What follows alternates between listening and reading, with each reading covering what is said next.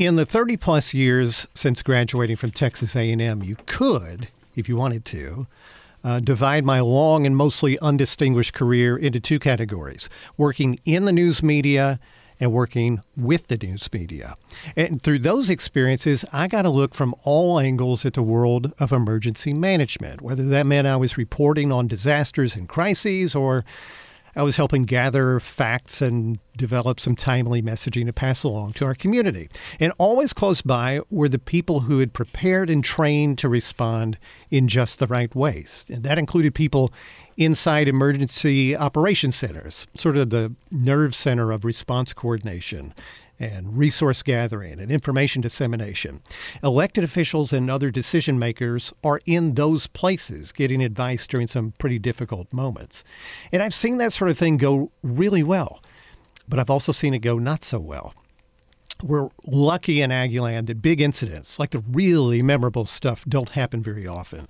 But when they do, you assume and you pray that the right people are in the room making the right decisions. So in 2009, when I became communications director for the city of College Station, one of the right people in the room, as a representative of Texas A&M's emergency management function, was Monica Martinez. And what I came to recognize pretty fast back then, and certainly in the years that followed, was that Monica might have been the smartest voice among those professionals. So Monica is now the executive director of emergency management at Texas A&M. And I think there's enough to learn from Monica that we're making this a two-part interview. In this first discussion, we'll learn what being A&M's Director of Emergency Management even means, and what she's responsible for, some of the experiences she's had, and what preparedness even means for Texas A&M and the surrounding community, the families of our 70,000 students, and how all of that affects you and me, even when we're not even thinking about who's in the room.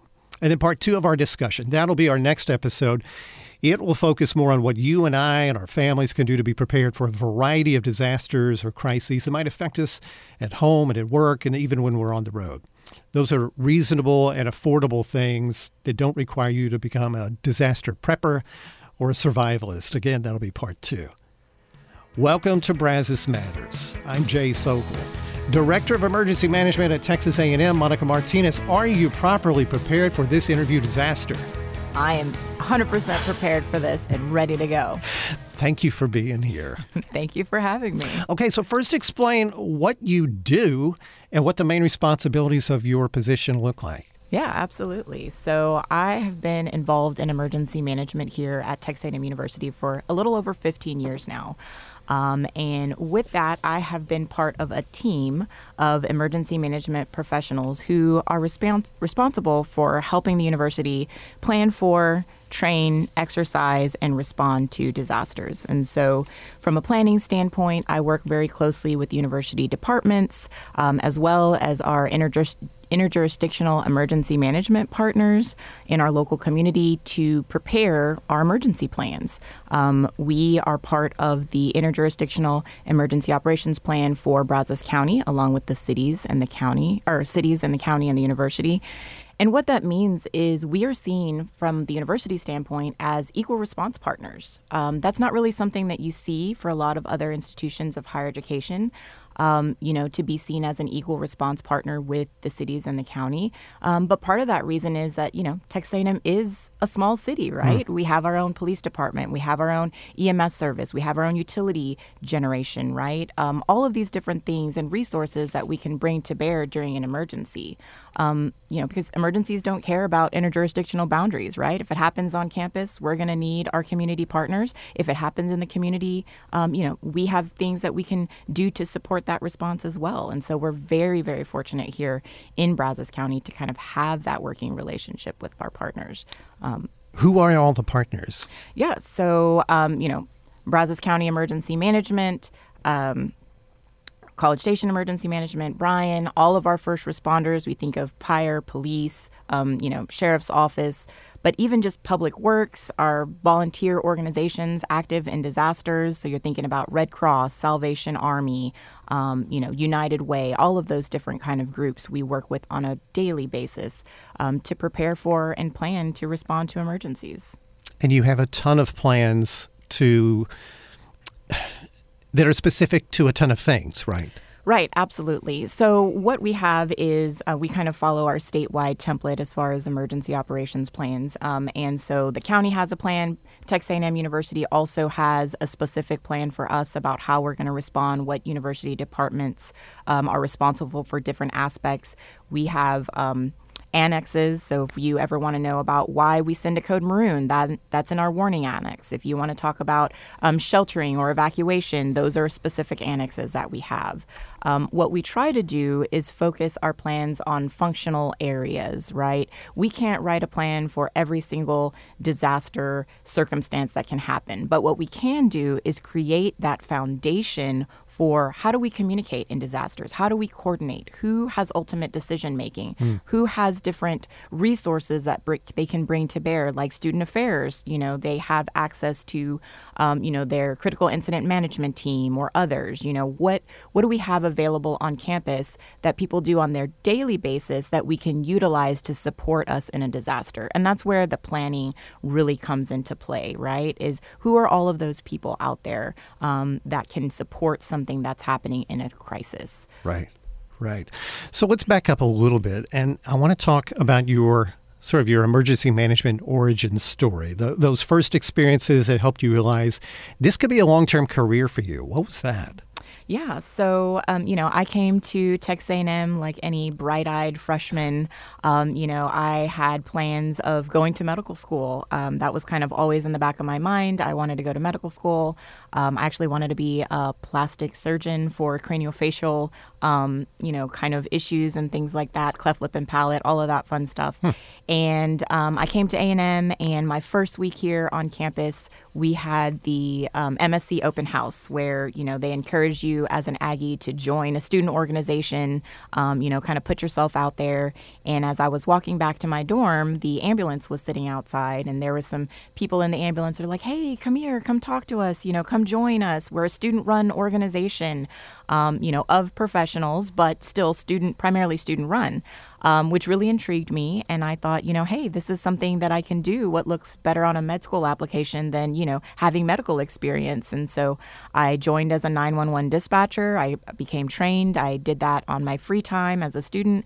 And then I went to TEACS at night my freshman year and started the EMT basic program so that I could eventually get certified and work on the ambulance. And so that led me down the path of eventually being the medical liaison in the command post at our football games. And so once I got to that level, I could see how all of these different organizations work together to manage this special event. And I thought it was just really amazing to see the partnerships and the planning and the coordination. And that opened my eyes to emergency management. So those are high-stress roles that you described. 911 dispatcher and being an EMT, that's not for everybody, but you apparently got energized by those. Yeah, it takes a different type of person for sure. I guess you could say that. It does. It does. No, those are hard roles, but you felt very fulfilled in that, right? Yes, absolutely.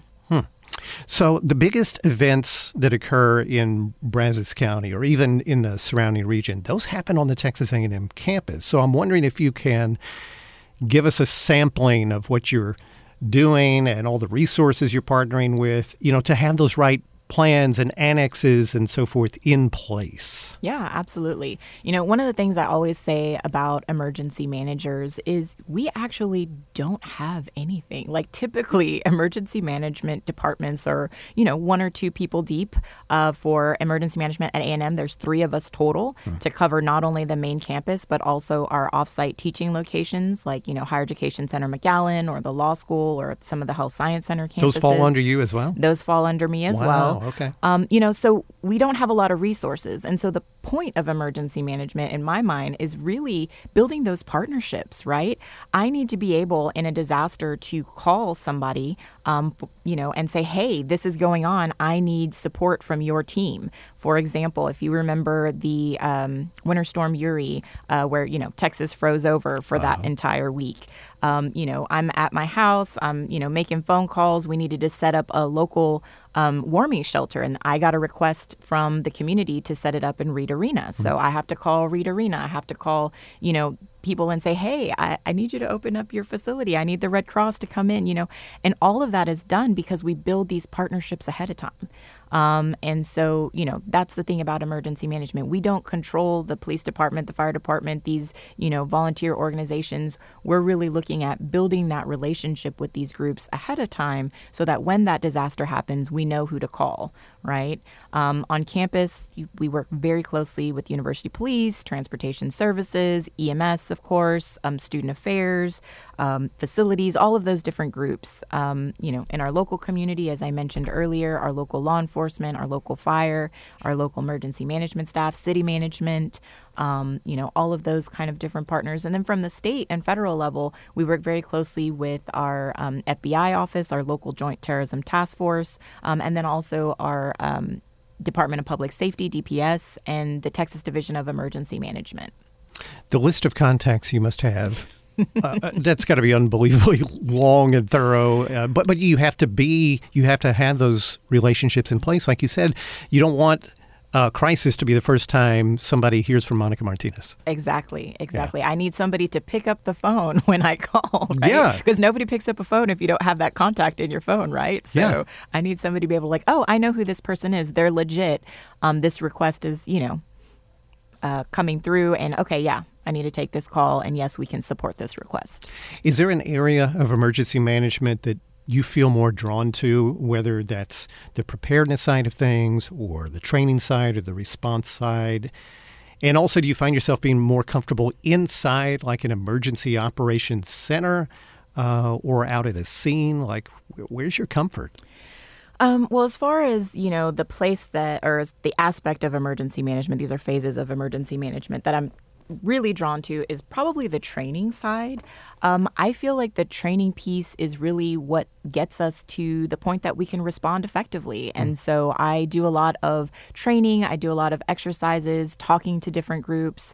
What would we do in these certain situations? Talking through it ahead of time, doing the training ahead of time is really what's going to make that difference when we're exposed to whatever the situation is, right? Like I said earlier, you can't plan for everything. You also can't train for every single caveat. Yeah. But the point of it is enough exposure to the types of situations we can say, oh, okay, this isn't exactly the same as what we trained about, but it's close enough that, I can apply what I learned in that training or what we discussed and make a difference in this particular situation. As far as, where I feel the most comfortable, for a lot of rural emergency managers, they find themselves out in the field, right? As I mentioned earlier, so many emergency management teams are really limited as far as how big their team is. And so they're out in the field often. For me, I find myself being, either in the Emergency Operations Center or in, with our policy group. One thing that I didn't mention earlier is, during a response, you have kind of 3 levels of response. You're going to have those people at the incident command post that are dealing with the tactical level decisions, right? Life safety. Do we stop the bad guy? How do we stop the bad guy? How do we put out the fire? Kind of those kind of things. Your EOC is kind of that middle level of response. That's where you have people like me and others who are doing resource coordination. How do we get the incident command post what they need, right? The support, the additional fire, the additional ambulances, whatever it is. But also information management. How do we share information with the people that are, affected by this so that they know what to do in this particular disaster. Yeah. And then also, how do we share that information up to our policy group? This would be, the university president, the vice presidents in the city and the county. That would be the county judge, the city mayors, city managers, things like that. How do we share information with them so they can make policy level decisions? Are we evacuating campus? Are we setting up shelters? Whatever the case may be. And so my role is kind of that link between incident command and policy group.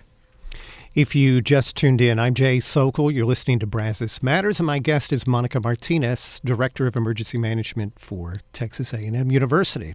So I mentioned in the introduction that we're pretty lucky that disasters don't hit this community very often. It's mostly natural disasters, I guess, like flooding and tornadoes and the freeze you talked about. But which ones have you been part of that really taught you something?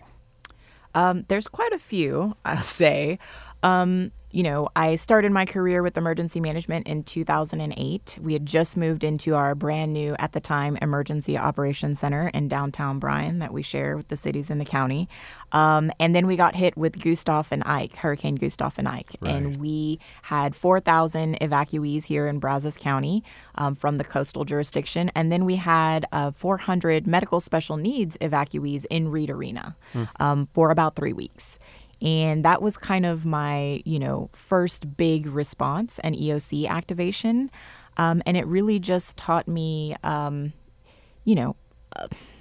just so much about how all of these different levels of response and government work together. There's so many pieces when you're talking about a hurricane evacuation, especially. And it taught me that, once the emergency is over, it doesn't mean that everybody gets to go home, right? Here, we, had a couple of days of rain and wind and all of that, and then everyone in our community is ready to go back to normal. But guess what? The evacuees that we had here didn't have a place to go back to, right? So that was a big lesson, from that standpoint. The next big lesson, I think, was the El Dorado chemical fire of 2009. I remember that. And that, to me, I was working in the EOC. We actually had an emergency exercise that I had coordinated at Kyle Field, and all of our hazmat team for the College Station was all together at the exercise, and we had just wrapped up the exercise, and we were having kind of our debrief when we got the call for the El Dorado chemical fire. So the team happened to already be assembled and ready to go, and was able just to get over there, fairly quickly, much more quickly than they would have if they would not have been all together.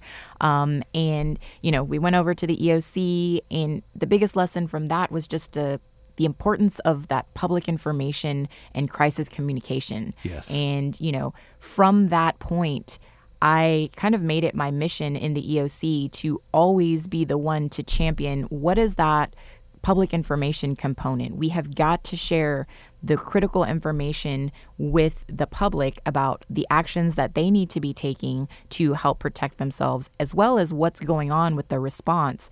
Because it doesn't matter how successful we are at the response side, if we're not communicating effectively, then we have failed.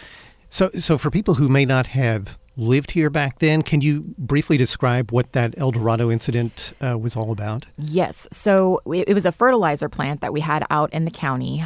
North part of the county, right? Yes. Yeah. And it caught fire. Can't remember exactly what caused the fire, but it caught fire. And so we had this kind of toxic plume, if you will, coming out, the off gas burning, and we had to evacuate half of the county.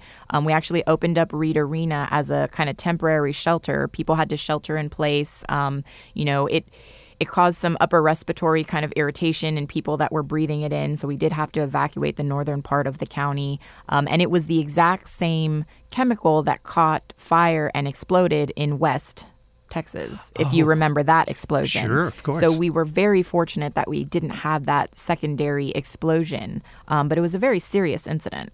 And it was very ominous looking. It was a strangely colored, large plume that was blowing, as I recall, toward Bryan College Station. Yes. And I happened to be in an office that was on an upper floor and could see it coming, towards us in the horizon. And that was a very disturbing vision.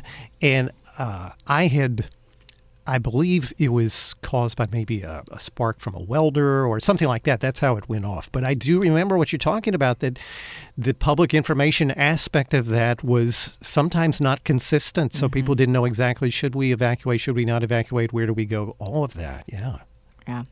Again, that to me has always stuck with me. And since then, I have just been that champion for we have got to get information out to the community. They have to understand what's going on, especially when it comes to personal protective actions, right? What do I need to do to keep myself safe in this particular situation? And so I've made it kind of my mission to partner with our public information officers and our communicators within the city and within the university to make sure that we have a plan for how we're going to communicate effectively in these types of situations.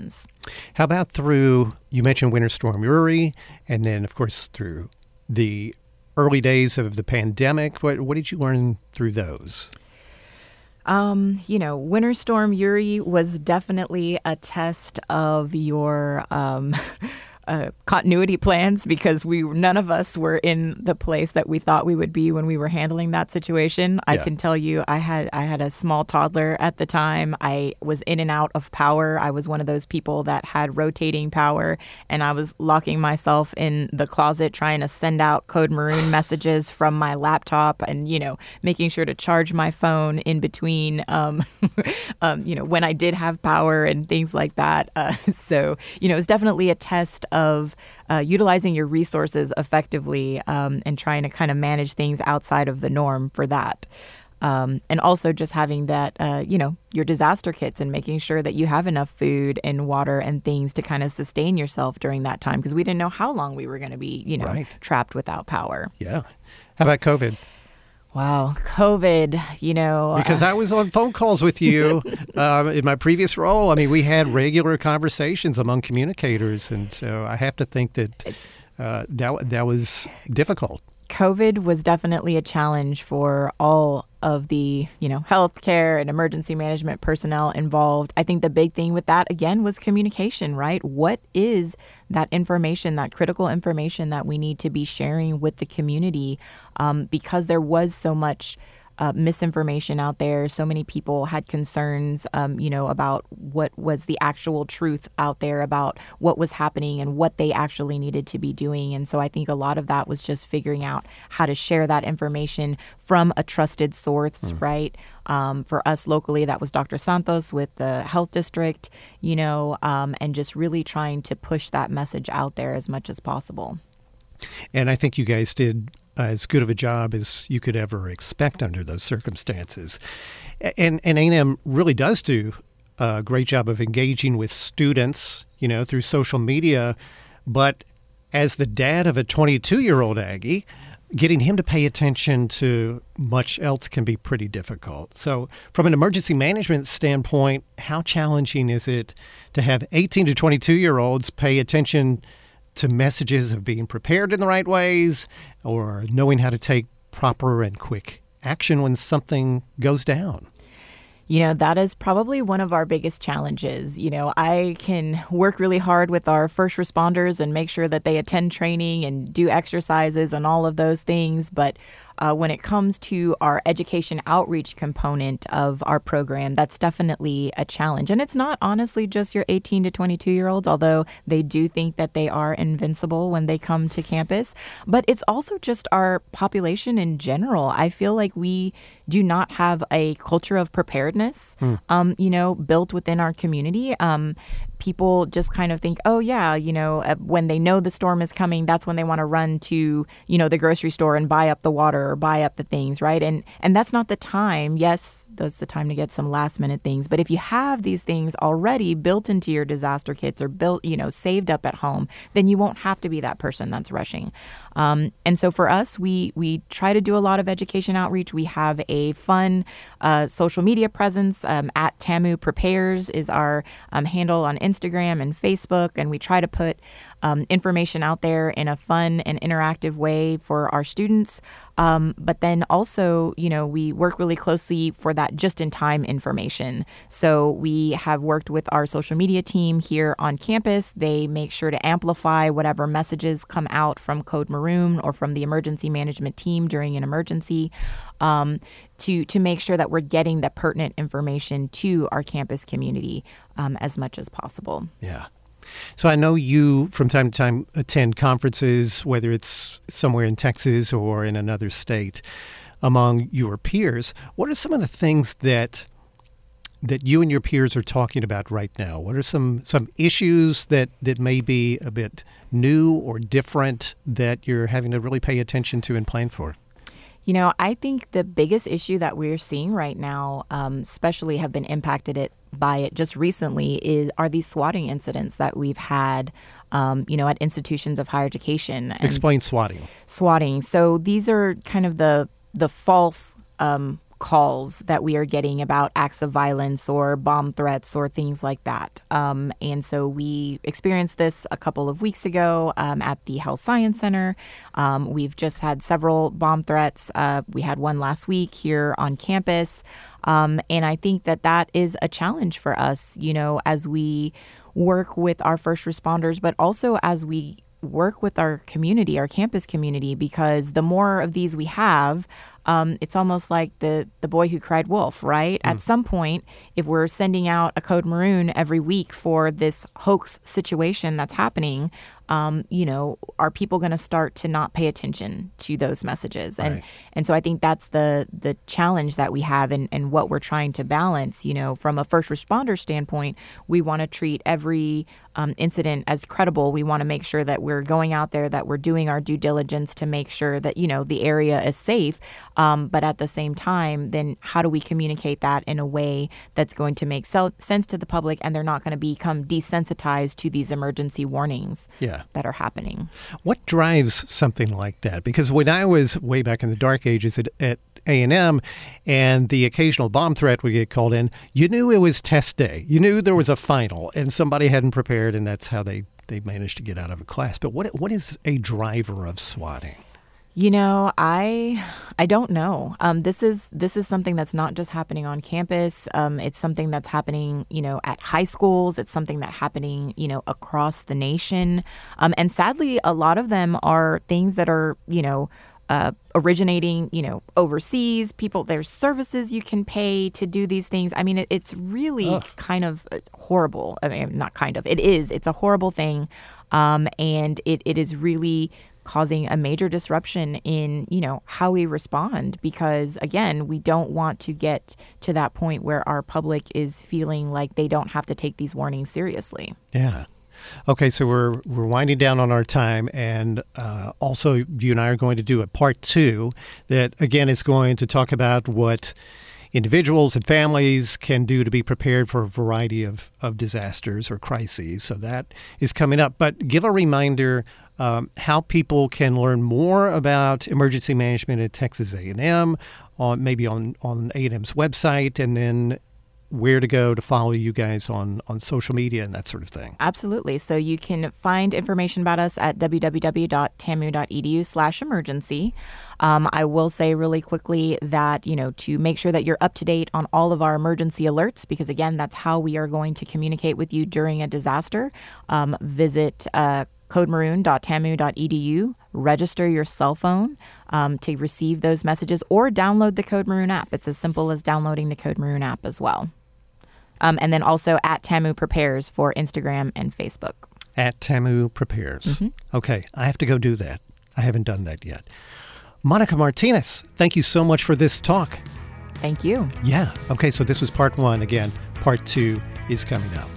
Brazos Matters is a production of Aggieland's Public Radio, 90.9 KAMU FM, a member of Texas A&M University's Division of Marketing and Communications. Our show was engineered today and edited by Matt Dittman. You can learn more about us at kamu.tamu.edu/radio. Thank you again for joining us. I'm Jay Sokol. Have a great day.